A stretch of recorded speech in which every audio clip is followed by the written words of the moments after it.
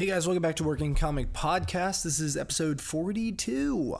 I had a great time interviewing Erik Escobar. He's a very funny guy. He has some cool credits. I've seen him around the Seattle comedy scene a lot, and a lot of my friends are friends with him, and he's a really great guy.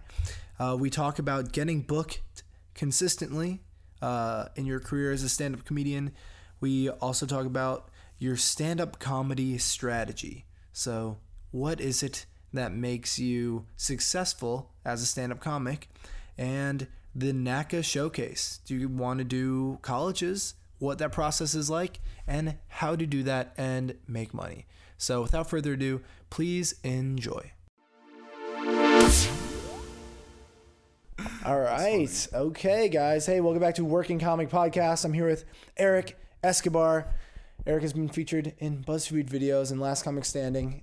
He just handed me a resume with his headshot on it and all the clubs that he's performed at and his TV appearances. It's a 3-line resume for those of you listening. It's just it's just three lines. It's just my name, actually. There's nothing else on there. You're actually in a lot of festivals, which is really cool. Yeah, but on my resume, I feel it's kind of deceiving because when I send it out to people, they'll have the same reaction, like, "Oh, you've done a lot of like festival stuff." But I'm like, "Yeah, but that's over the course of like, geez, it's like 7 years now." Yeah, so 2012 to 2016, you did a lot, and then you just stopped doing festivals. Yeah, like. And I was like, I'm gonna book different work. Whoa, festivals get expensive, man. Like between the submission fee, and then you have to like pay for yourself while you're there, right? Yeah, and it's for sure an investment. Like I think really good festivals, if you do them, it'll lead to great work. Not just like where it is, but like you'll meet comics from like everywhere else. So you can like get more work that way. But you know, before you book that work, you have to spend $50 on a submission fee, and then $200 to like put you up. And you have to pay for your own room and board too, and everything. It's some of them. Some fests are definitely like, we'll hook you up. So have you ever been in one of the, like, in a festival where they actually just hook you up with total room and board and everything? Yeah, but it kind of sucks because there were a few fests that were going for, I don't know, a few years back, and they stopped. And a lot of those, it was interesting because, you know, you would do 1 year, and then the next year they would be like, you know what, submit again, we like you. And then you do it again, and then they're like, you know what, we'll hook you up with room and board this time, or, you know, some extra meals. So only some people get room and board? It's like exclusive? Sometimes, yeah. It's really weird. I don't ask questions. You know what I mean? Like, you want to hook it up with a room? Thank you. I know he's not getting hooked up with a room, but I'm not going to say anything. Do you get a lot of exposure from the festivals? Like, do you feel like that the ones you've done were really helpful for your career? I do. I feel like there used to be this fest called Idaho Laugh Fest in Boise, and it was great because I work the Northwest a lot. I'm in Seattle all the time, in Spokane a lot, I'm in Bend a lot, I'm in just a lot of Oregon, Washington. So doing Idaho Laugh Fest for a couple of years was amazing because I just met people there, met clubs there that just basically added the network and the amount of shows that I could do while I'm up there. And then it's cool because you'll have comics fly out from the East Coast, from the Midwest, from the South to do this big festival. So even if maybe, you know, we might not work together soon, 3-4 years down the line, it's like, hey, what's up, man? Like, you're in LA? Cool, I can hook you up. You know what? I'm going to be in Denver. Do you know anything? And then you just kind of gain that network and gain that friend base. And so it's like great networking to meet out-of-town people. Yeah. Out-of-town comics. It's never going to hurt you unless you're, like, really poor and you can't afford it. Do you feel like you ever get, like, did you build any, like, fans from those or, like, meet industry? Or do you feel like the bigger benefit was the network of comedians? I definitely think the biggest network is the biggest benefit is the network of comedians. Yeah. Because as, you know, as poor as I've been and as much as I've like struggled to be like, how am I going to get to this fest? Am I going to afford it? Who am I going to crash with? Am I going to sleep on a couch? Am I going to sleep in my car? Like, how's it going to work? At the end of the day, like, I don't think I've ever done a festival where if I look at it kind of like long term and I look at like the work I've gotten from it 3-4 years down the line, it hasn't repaid itself. Yeah. Gotten better. I think the clubs are a big deal. Like, it's a great excuse to get in front of a club. I think if there's industry, it's a great excuse to get in front of that industry. But I don't know, you know how it is. Like, your strongest support system in comedy isn't going to be, you know, necessarily like a manager or an agent or even a club. It's going to be, you know, like that headliner being like, I saw you, want to feature for me for a while. Yeah. Or another comic being like, hey, I know you're passing through Salt Lake and I run like a room where you can get $40 and have a place over your head for the night. You know what I mean? Yeah. So I definitely like value that the most into like personally. Yeah, that's for really other people, they might be like, that is valuable, having that like network of friends. Yeah. Anywhere you go. And it's great because, you know, us being in LA, everyone's trying to get to LA to work clubs, you know, maybe go to auditions or take an improv thing. Yeah. So it's cool when out-of-towners come here and you can hook them up. And then when you're on the road, I don't know, there's just like a nice like flow to it all. Yeah. Just like helping each other out. That's really nice. Even though we're all like dicks. Yeah, I know. Everyone's just like a dick. Whoa, your laugh maxed out the levels. Oh, no. No, that's fine though. All right, wait. You have the best laugh. Thank you. So do you. Look at just that. like, hear that? Oh, man. wow. Also glorious. I hope the listeners should be okay. But that's awesome, man. So did you start out in the Pacific Northwest? Is that why you have such strong ties there? No, I'm born and raised Los Angeles, which is so weird because no one from here is from here. Yeah, and you're the only everyone one. from here is like moved out. They've gone to like Chicago or New York or something. But yeah, I was born and raised in LA, started doing improv in like high school, college. Right after I graduated, well, I would say like my senior year, when I was about to graduate from my undergrad, I started doing stand-up a lot. And I kind of just grew and grew and grew and grew until I'm the person I am today.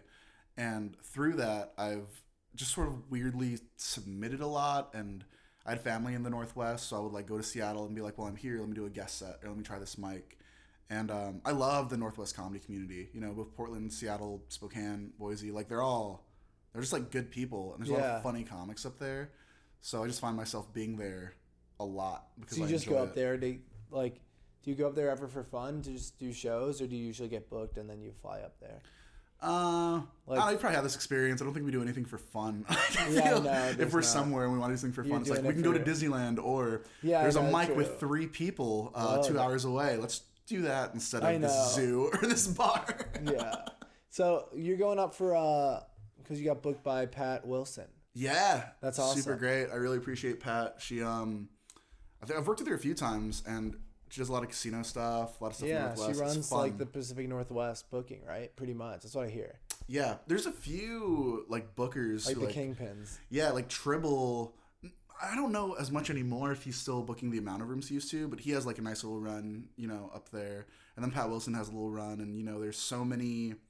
Like LA kind of sucks because it's really hard to get paid in Los Angeles because there's so many comics. Mm-hmm. If someone's gonna be like, here's $10 for a show, and you're like, could I get 15? There's 20 other, 30 other, 50 other people who are like, oh, we'll do it for free, and we'll and they're bring also our girlfriend have and our been friends. on TV. Exactly. So getting paid out here is a little weird. I found the Northwest is really beautiful because you can drive 4 hours to Spokane and there's some gigs. You can drive 2 hours to Tacoma or Portland and there's work. They'll actually pay because no one is there. Yeah, exactly. Everything's just a little more close. Where in LA, if you want to get paid work, you're driving to Vegas, you're maybe driving to the Bay, or you're driving to Portland. You know what I mean? That's so true. Yeah, there's not really paid opportunities here for like a regular working comedian who's like maybe a road comic or like a feature headliner. It really is a showcase town. Like you come here to showcase, so hopefully you can get your late night thing. Maybe you can get in a writer's room. Maybe you can get, you know, a manager and agent. But very few people in LA are unfortunately getting paid, which I think is kind of getting a little better just because comics are the ones who are producing a lot of shows and they see it. So, you know, even if it's not a ton of money, like a lot of people are fighting the good fight and they're like, yo, we made $80 in tips. Let's split that amongst everyone. Or I at least got a little bit of a budget from the bar, or they gave us some drink tickets. So I don't know. I'm very pro just making sure not just comics, but all artists feel like valued. Yeah. And they're not just doing it for free or they have to like bring people in order to perform. Yeah, exactly. Pay for like it. that their work's actually appreciated. Yeah. Sorry, we can't give you more, but we can at least give you something, which shows that there's a respect there, which is growing month by month, I feel, in this town. That's cool. Yeah, it is interesting how everyone is, I mean, the real money here is people write, like for TV, I guess, or like streaming services, commercials, pay money. If you're a movie star, if you're in the movies or the TV shows, I mean, yeah, it seems like that's what's people are making money doing, not like stand up, because even the biggest clubs, you're not going to really get paid here. I think some of the bigger clubs in LA are still paying like, you know, like $17 a set or something. Yeah, and it's like, even like headliners, like Chris D'Elia and whoever. Lordy Lord, like they that's not even gonna cover an Uber. You know I what know. I mean? Like, the Uber that it took to get there, or yeah, whatever. you can take a one ride there. I think it's like a bus back after your set bombs. It's insane. So how do they? I guess people. Where do comedians make money? The road, and then if you have a big enough fan base and you can sell out a club or a stadium because you're so famous. Yeah, I think a lot of like comics beloved as funny. Like what's interesting is in a lot of like I would say let's just take a random part of the country like the Midwest. You got people there who are full-time comics working the road, but their cost of living's a little lower. You know what I mean? Like maybe there's a lot more work around them, so it's doable to just do the road here. Even some of the really hustling great comics out in LA, like they still got their part-time job, they still got their day job, you know, they're driving for like Lyft or Uber on the side. Like when I go on the road, it's not just stand-up. Like I'll try to teach an improv workshop at a high school for an extra $100, or I'll try to, you know, do a college Q&A or a college talk back. Even if it's not stand-up, if it's like an careers and entertainment thing. Like you really have to get creative in this town to make this sustainable. Yeah, that's so interesting. So you work at a second job as well, right? Currently or no? Sort of. I work with a nonprofit sort of on and off where I teach improv and theater and comedy to basically like incarcerated youth. So I work at a lot of the detention centers, a lot of the juvenile halls in the area. And it's a great job. I love it. They're called the Unusual Suspects Theater Company. Look them up, support them, donate. That's so cool. But you know, that is very much part-time and it's almost kind of like almost seasonal. You know what I mean? So it's great because it'll allow me to go on the road for like 3 months and then I can come back and be like, is there any workshops available? Great. Wait, so what do you do? That actually sounds really cool. So you teach workshops to like at-risk youth? Yeah. So there's kind of two populations we work with. Those who are incarcerated. So that's going to be, you know, your juvies and detention centers. And then you have your more like, I don't know, maybe schools and like more at-risk areas, you know what I mean, where gang rates are really high. There's not a lot of after-school activities, so kids are, you know, starting to sling on the side or joining gangs because they have nothing to do and both parents or one parent is trying to work 3 jobs to support them. Yeah. So we go into those schools, we go into those centers. We do 2 types of workshops. One workshop is they write a play. So we have them write a play, then we'll bring in kind of bigger name celebrities to do a staged reading of it. Oh, wow. So it's like, oh, I wrote this and I saw that guy on TV and now he's reading it, or, well, she's my favorite, you know, Instagram model or something. Yeah. She's reading it. And then our second 10-week workshop is we actually bring in lights, sound, wardrobe, a variety of, you know, random theatrical things, and we actually produce it for them. Do they like to do that? Or are they like resistant to it and like, what the fuck is this crap? Every site's different, just because some sites the kids are itching to do something because they're so bored because they're just sitting in, you know, their rooms or in, you know, the dorms all day and they have nothing to do. Other sites it's like, oh, I'm going because I get community service hours, or I'm going because this will look good because I have court in a month and my judge will see that I'm, you know, giving back to my community. So yeah, I've been doing that since I was 18. I started as an intern when I was 18. Whoa, really? I'm 28 now, so like approaching 10 years. But yeah, it's a great part-time job, and kind of juggling it with stand-up has been really, really fun because, you know, they've given me that time to be like, oh, you're going to go on the road for a while? Totally fine. Great. Let's do it. Come back in, teach a 10-week workshop, go back on the road. Oh, that's or if awesome. it's like a Tuesday, Thursday workshop, it's been crazy. Like I've had months where it's like, this doesn't happen all the time, but like really good months when it's been like teach an improv workshop Tuesday, go up, Wednesday, host a mic, Thursday, teach, do a couple shows, do a couple mics, then Friday, Saturday, Sunday I get to fly out and like feature somewhere, MC somewhere, fly back Monday, and then just repeat that whole cycle. That's because it's like grind. during the week, which is beautiful. Wow. So most times so it seems like when you do work another job, it's not every day. It's like a couple days a week. Yeah, it's still pretty limited. Nice. And I don't know, I think when you like approach comedy, you're like, oh, are you like full-time? Like even if they say yes, it's 99% of the time like stand-up isn't the full time. Like they may make a lot of money as an actor, you know what I mean? Oh, you like, mean are you a full-time comic? Exactly. That's what you're saying. Okay. Or like they might make some extra money like as a producer, maybe they produce something, or they're a writer. And I'm really fortunate to, I don't know, be able to like do so much comedy and still have, you know, this wonderful like side job where I'm like giving back. It's still in my field. You know, I can do a stand-up workshop with the kids. You know, I can show the kids how to write jokes. I can do improv with them. So whoa, it's that's a good really gig. cool gig. It's a really good gig.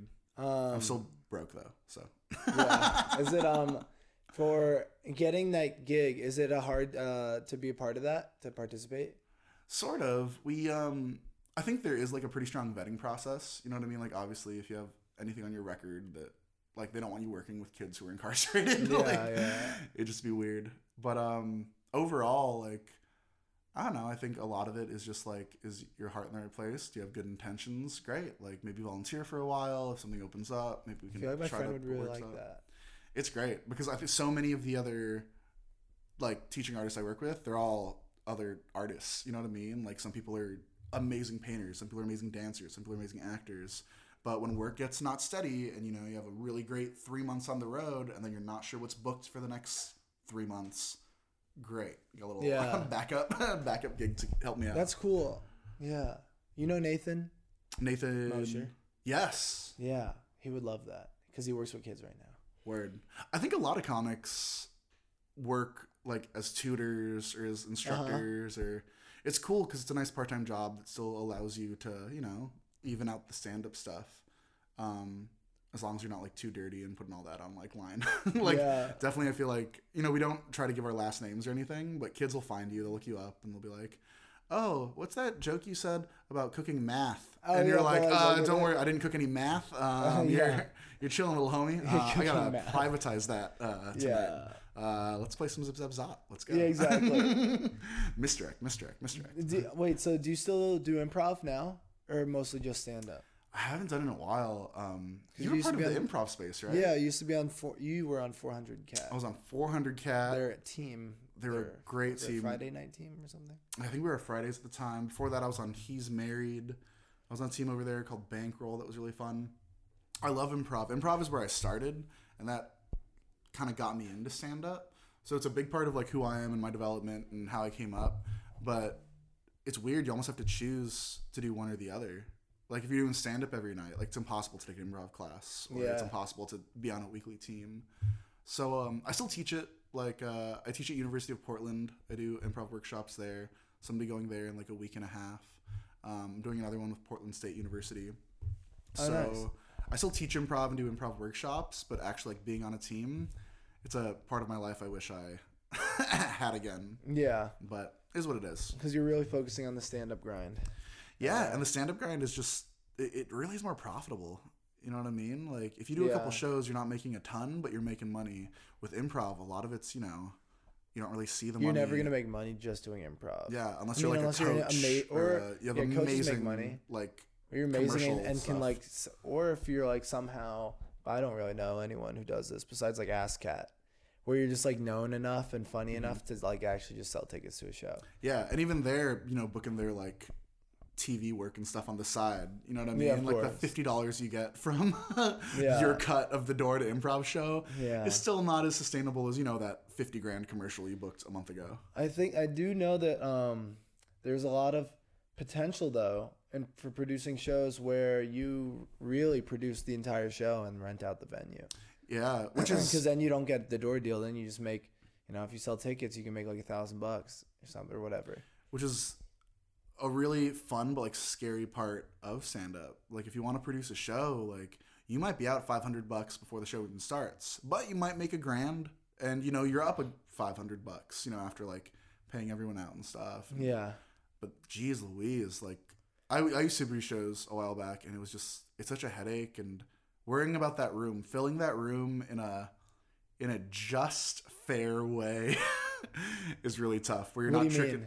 Well, I mean, you know, you don't want to like trick people into coming. You know what I mean? You don't want to like, one, you want to put together like a quality show, and a lot of the shows, especially out here, you know, where it's like, oh, let me book you on a show, but you have to bring out 10, 15 people. Oh yeah. The only people that can do that are people who are new because they haven't burnt out their friends yet. You know what I mean? Like, sure, there are very, you know, vet comics who can maybe pull some numbers and stuff, but overall, you know, you're getting people who are 3 months in, they're not polished, they don't get it exactly just yet, they're the only ones who can pull numbers. So you give all those people like 3 minutes each, and it's 20 people, and none of those audience members are going to come back to a comedy show because they're like, I just watched a bunch of newbies. It's like not sustainable. Eat it. Yeah.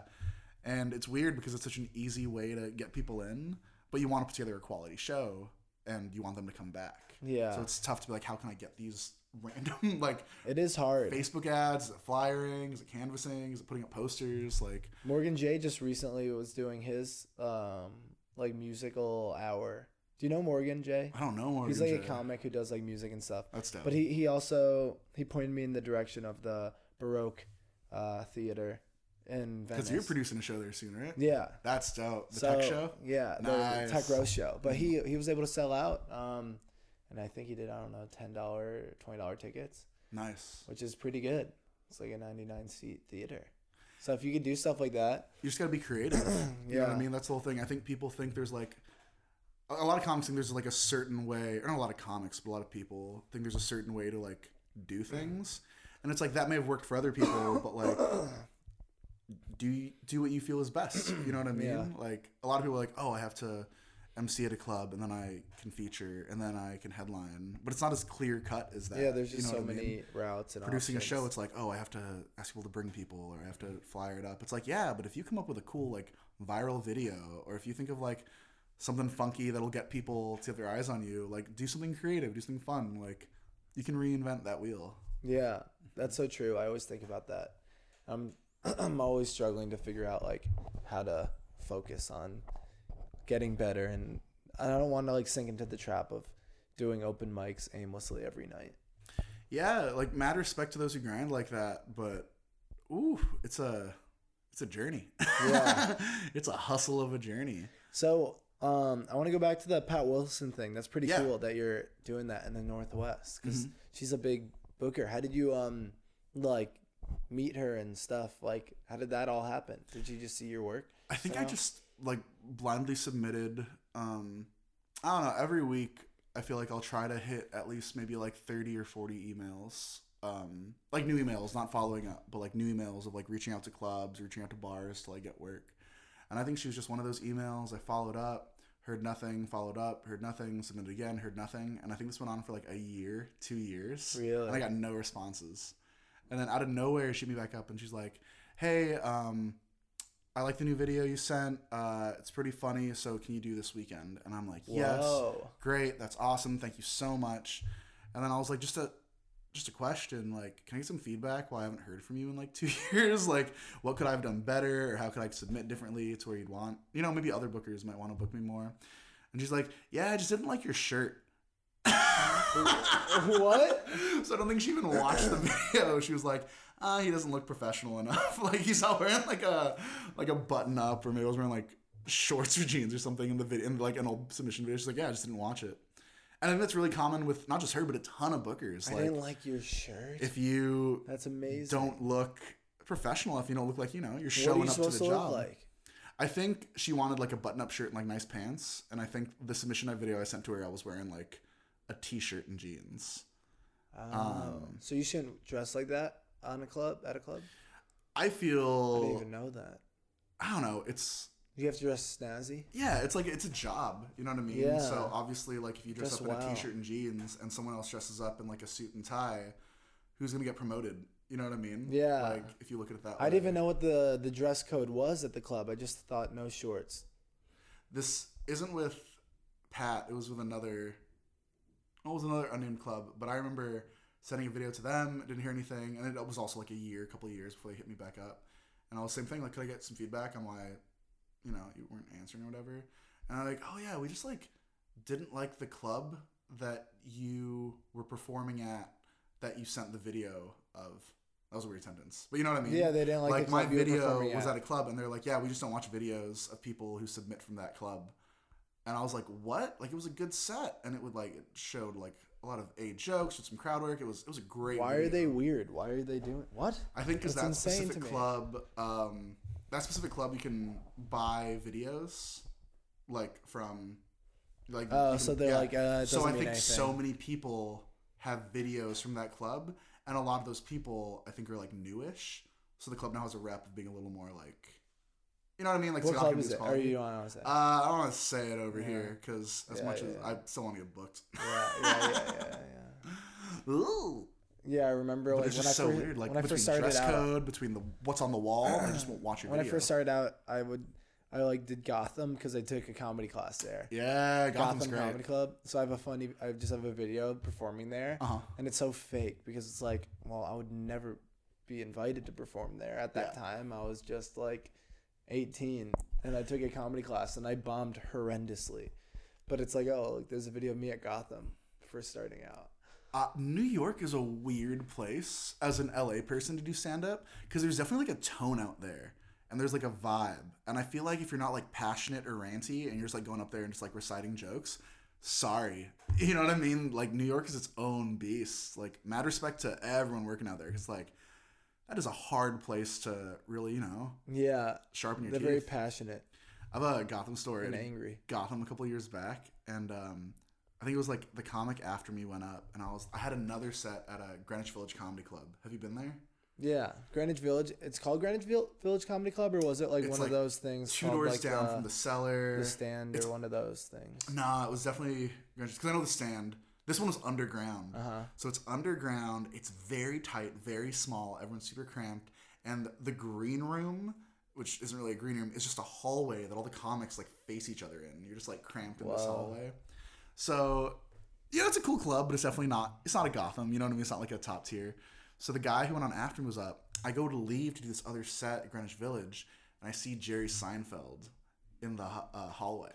I was like, oh my God. So I went up to him and I'm like, hey man, I just went up, just want to say thank you. You're like, Seinfeld's really big for me. Like your comedy was really big for me. Oh, like, God. Thanks, dude. He's like, oh, great. Okay. Appreciate it. Excuse me. And he says, excuse me. I don't know how he timed this. He goes from excuse me straight through the door, straight on stage. And I was like, ah. He goes on for like 5 minutes, doesn't say a word, just standing there, standing ovation, huge applause break. He's not even saying jokes. Yeah. People are just like relishing in Seinfeld. Wow. And I was just like, this is so crazy. This is so awesome. And whoa, that's so cool. I was like, I want to see Jerry Seinfeld do stand-up, but I also have this other set. So I'm like, fuck it. Let me go to the other set. So go to the other set, perform for like 4 people, bomb for like 8 minutes, find out from another comic that Jerry and all the other comics like hung out that night. So I missed hanging out with some like one-on-one FaceTime with Jerry Seinfeld after we did a show together to do like 8 minutes for a couple people who just like were not happy.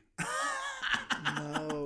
Oh my God. And that was New York, man. Right. It was a great time. I'm actually in pain. Wow. I feel like I've done stuff like that too. Do you feel, how long were you in New York? Oh, I mean, my family's just from the East Coast, so I'll occasionally. Oh, because you have a Connecticut number. Yeah, my number's Connecticut. You ever do Hartford? I think I did like Joker's Wild or something. Word, yeah. But I did a mic there. I didn't really do it. For sure. I was like 20, 19 or something. But why did you do a feature there or something? I think I was there. I think it was just like passing through. I just did a guest set. They have a comedy club in a mall. I think it's the Funny Bone, and it's a super cool club. But I remember like, I think I got like an Uber there or like a Lyft there, and I had them drive around for like 5 minutes. I also was like, the club's supposed to be here, thinking the club would be like big, but it's like inside the mall. Whoa! And I felt bad, and I walked in, and it was a great time. It was a beautiful club, but I love Connecticut. You guys got good pizza. Mark Twain's from there. Sam McLennan's.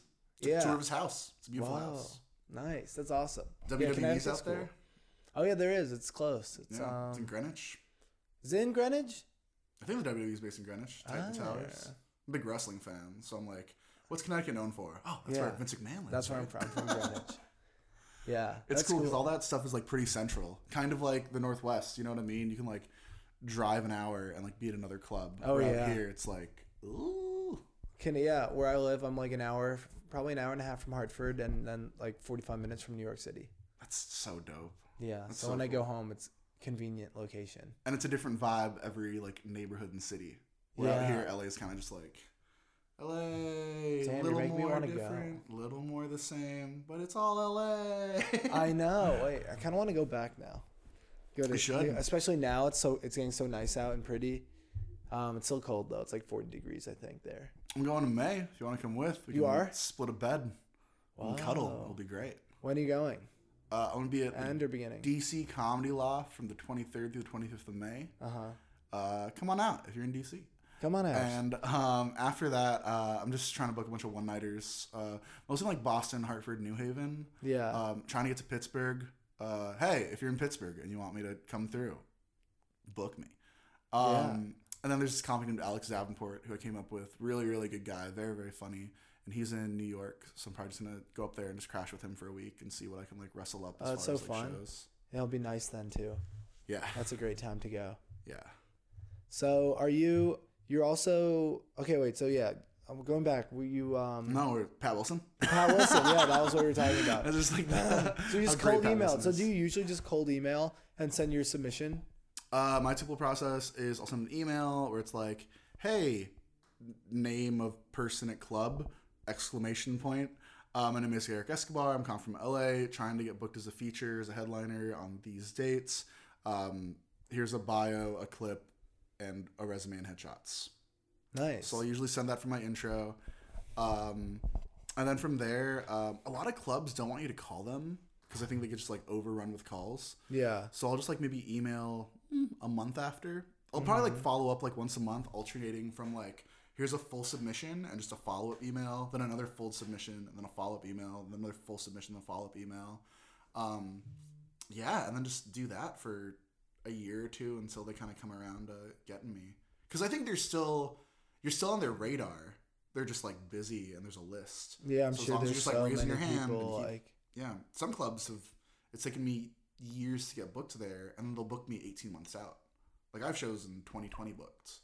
And it's weird because I don't have the end of my 2019 booked. But like, you know what I mean? Yeah. Just the way the bookings work and kind of the list goes and who likes you. Like, it's weird. That's awesome. Yeah. I don't know. Part of me is like, I want to start doing all these things with like reaching out to people. But then I'm like, but I should probably make sure I have like a solid 20 minutes first before I'm doing that. I think a lot of people are afraid because they're not going to be ready yet. I'm going to burp really quick. Ooh, good burp. That was the quietest burp. I just with the microphone. It was like a sweet little whisper. I'm a sweet little guy. No, I'm not. Anyways, I feel like a lot of I was like this for sure, where you feel like you're not ready yet, so you don't want to submit. But I feel I wasn't ready when I started doing a lot of road work, and it's kind of like trial by fire. Like you'll figure it out. Like you may not feel confident in your 20 minutes, but I've never felt confident in my 20 minutes. You know what I mean? I've never felt confident in my 5. Like it can always be better. I can always kill harder. I can always do better. So it's one of those things where you just kind of gotta, here's my email. Yeah, I know. Cross my fingers for the best. How'd you know when you had the right tape to submit? Because I'm scared to also submit to everyone and be like, oh, that tape actually was bad. I think I was really confident after I did Comedy Time. You know what Comedy Time is? I don't know if they're still going. I hope they're still going. They were I think they were on like PlayStation Network and a bunch of like, I don't know, like smaller distribution sites where it was just like stand-up comedy. And they filmed it at the Ice House a few years back. So as soon as I had like a real club set, and you know what I mean? It wasn't at like a coffee shop. It wasn't a little black box theater. It was like at a club. I felt secure enough in putting that out there. Yeah. At least something bigger than just locally. You know what I mean? And then shortly after that, I don't know. I think my thing is I always want it to be like either at a club or in a theater, like a bigger theater. Like I have a couple like big theater tapes, not many, but as long as it shows that I'm like legit and I'm not just like in the back of a coffee shop with a mic not working, I feel confident in it.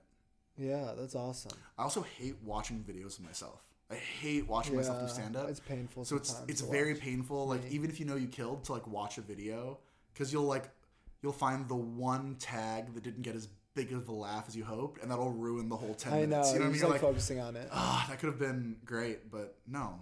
Good job, Eric. And then I feel like I always do really well when I don't record. For the multitude of festivals that you got into, did you have one video that you just sent to like all of them, or you like did really well? I think give or take, yeah. There was like one thing, like 2012, 2013. I feel like I try to get a new video every year. I'm trying to do something, from like 2 years ago. Even if, like I have a great video from like 2016, and it sucks because I want to submit that everywhere, but it's old. It's kind of a different set that I'm doing now, and I'm like skinnier. So like, it's like I feel like I'm not delivering. You're skinnier there or now? I'm skinnier there. So I feel like I can't deliver on what they're seeing in the video. Yeah, I'm like, you're like gonna catfish them. yeah, exactly. Whoa. But That's interesting. yeah, I don't know. We all hear no a lot, and I feel like a lot of people are afraid to hear no. But it's like, no, you're gonna hear no a billion times. Like, just submit, and if they don't like you, and they're like, resubmit in 2 years, put that date in your calendar and resubmit 2 years on the dot, and just be like, hey, just following up. Nice. Do you have a strategy in your approach to comedy? Like, it seems like you had kind of like a system where you'd be like, okay, I'm gonna email these people on these dates. Like, how do you structure your time and like make sense of it all? Because it is so open ended. You can really do anything. What's your system like? Totally. I feel like we all have, or like maybe not all of us, but I feel like I have like a lot of chunks on the same topics. So like, let's just say I can do 10 minutes on dating.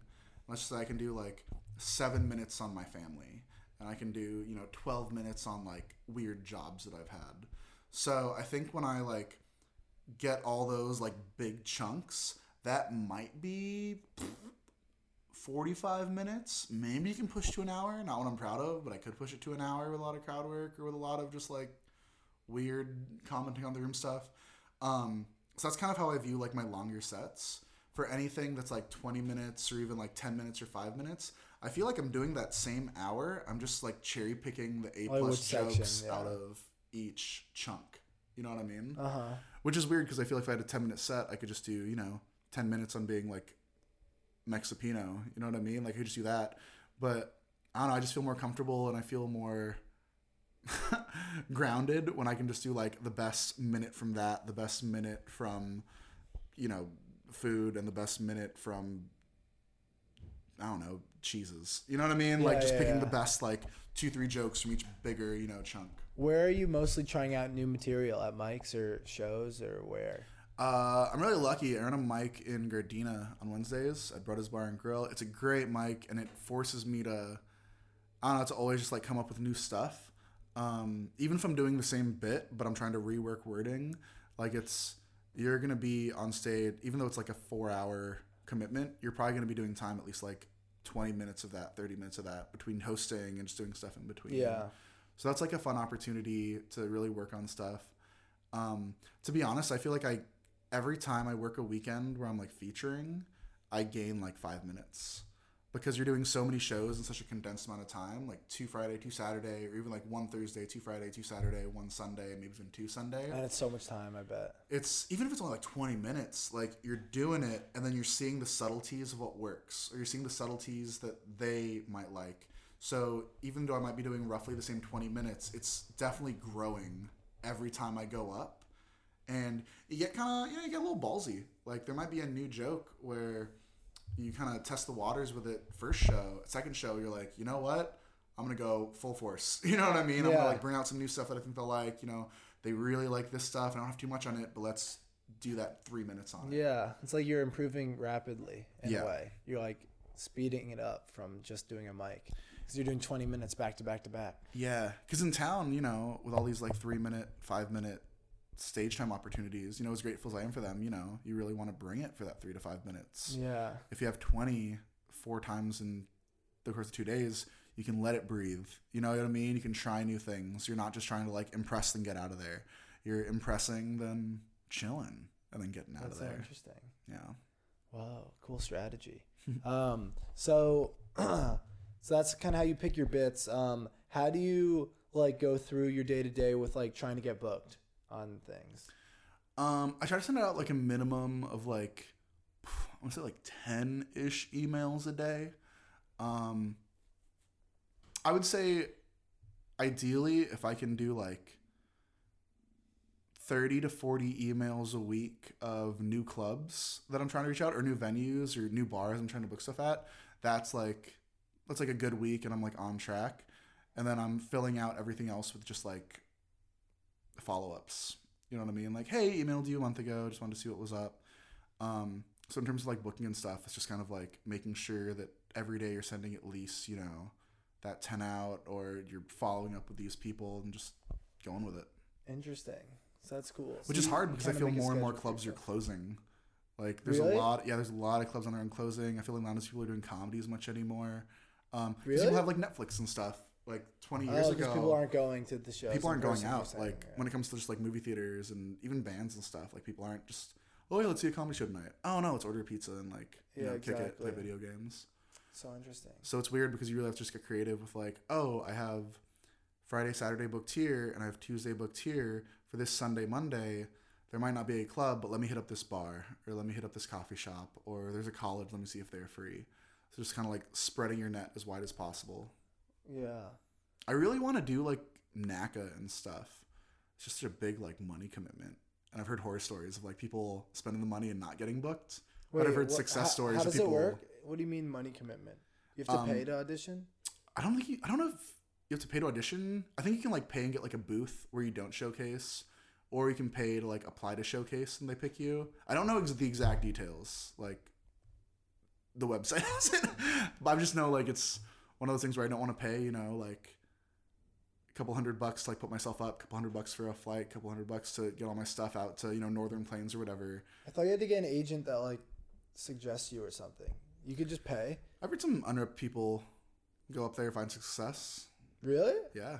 That's sick. Because like who's repped nowadays? You know what I mean? I feel That's like great. I want to do that. No one's repped. Or I'm people so that are repped inspired. are like good for you. That's awesome. But like before, I feel like in order to make it, you had to be repped. Now it's like you don't have to be repped in order to like find your own work, be creative, and make this sustainable. Whoa. I'm going to look that up. I want to do that right away.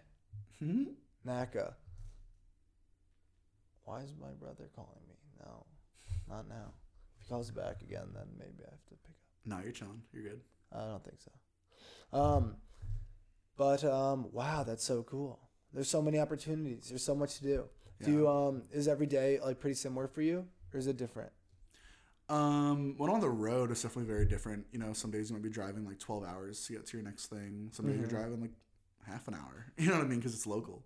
Yeah. But I don't know. When I'm in town, I just feel like I have to do something every day that can benefit like my career as a comic. Yeah, just something towards comedy every single day. Anything. It could be, like just sending out emails that day, or it could, just be like just sending out Facebook messages to, people who like run shows locally. As long as like as long as every day I'm taking like some significant action to where there is like growth or money being made, whether it be like very soon or in the future. Yeah. Like tangible results is what I'm all about. Yeah, of course. Yeah. That's awesome. So what things are you working on right now? I'm about to go on the road, so that'll be fun from this Thursday. When does this come out? This will probably come out the beginning of next week or end of this week. Word. So I'll be on the road. Hey, I'm on the road right now. Check me out in the Northwest. Yeah, he's in the road. He's time on the road. travel. Check him Yeah, out. I'm calling in. What great audio. Thank you, AT&T. I'm gonna be in the Northwest a lot, doing some stuff in Idaho, Washington, Oregon. Come back from that, and then I will be at Savage Henry Comedy Club, Comedy Oakland, and Blacktop Comedy, all at the beginning of May. So I'm gonna be in like Northern California, and then end of May I'm going to be East Coasting. So DC Comedy Loft is like my main thing out there, but I'll be definitely hitting up some other shows, other clubs. Nice. So that's kind of like my next couple months, and then on top of that, like I have a food vlog I do with this other great guy named Dre Magics. We eat a lot of Filipino food. Oh, that sounds so good. And we're actually bringing that food vlog to Three Sweet Productions, which is going to be a really cool production company. And through that, we're actually co-hosting another thing called Sunday Morning Sessions. So it's a Sunday morning version of like a late night talk show. Wow, that's cool. So we're producing a lot of content. It's coming out. Has some BuzzFeed videos coming out. Okay. I'm in a movie called VHES. That's coming out pretty soon. It has Tom Lennon. Oh, nice. Which is, I got to be in a scene with Tom Lennon. That's like a dream come true for both me now and me when I was like in 8th grade. Like the Reno 911 guy is next to me. Oh boy, this is wild. That's so cool. Where can the people find you? I like Instagram a lot, at Erik Escobar, ErikEscobar. That's also my handle for Twitter, where you can look up tweets from like 8 years ago, because I haven't been on Twitter in a while. And they can destroy your career? And they can definitely destroy my career Cool. with a bunch of horrible Microsoft Paint flyers from shows that I did when I was 21. It'll be great. Awesome. And then on top of that, check out That's a Wrap. It's that food blog I was talking about. Great food blog. And I got a website, erikescobarcomedy.com. Eric with a K. Eric with a K. I feel like everyone forgets that it's with a K, which is fine by me, but it's like I almost wish I would have changed my name to something simpler. Because there's 2 other Erik Escobars. There's an Erik Escobar who's there's 3 others. One, there's an Erik Escobar who died a few years back. Oh, wow. There's a bunch of R.I.P. Erik Escobar things out there when people try to find me. There's a Latin musician who's a great keyboardist. So I get tagged in a lot of videos of this guy playing keyboard. Where it's funny. Check out @Erik Escobar. I'm like, please do, but that's not me, and I can't read Spanish. And then the last Erik Escobar was a wrestling fan. He was a wrestler in the early 2000s. Yeah. He's cool. He's okay. He was FCW champion, but nothing notable. Okay. So I'm not a wrestler, a keyboardist, or dead. So I'm not that one. So he's the other one. I'm the other one. Yeah. I'm the one with minimal views. Oh. Wow. All right. Well, thanks so much, man. Thanks for coming out. Awesome. It's great to see you in LA. Every time we've hung out, I feel like it's been in not LA. I know. It's been in not in LA. A pleasure. So now we both live here. I know. We should do things in comedy together. Cool. I'll see you in about a year when we run into each other to Mike. Yeah. Cool. All right. Thanks, man. Hey guys, thanks so much for tuning into Working Comic Podcast. There's a new episode every week where I interview writers, directors, comedians, producers, any kind of creative thing you can think of, and also the business side of things. So club owners, agents, managers, festival runners, all that stuff. So tune in every week, and also follow me on social media at The Austin NACA on Twitter, Facebook, and Instagram. And you can also catch me on YouTube with Cha Bros, CHAA Bros, one word. We have some funny videos up, so check it out. Thanks, guys.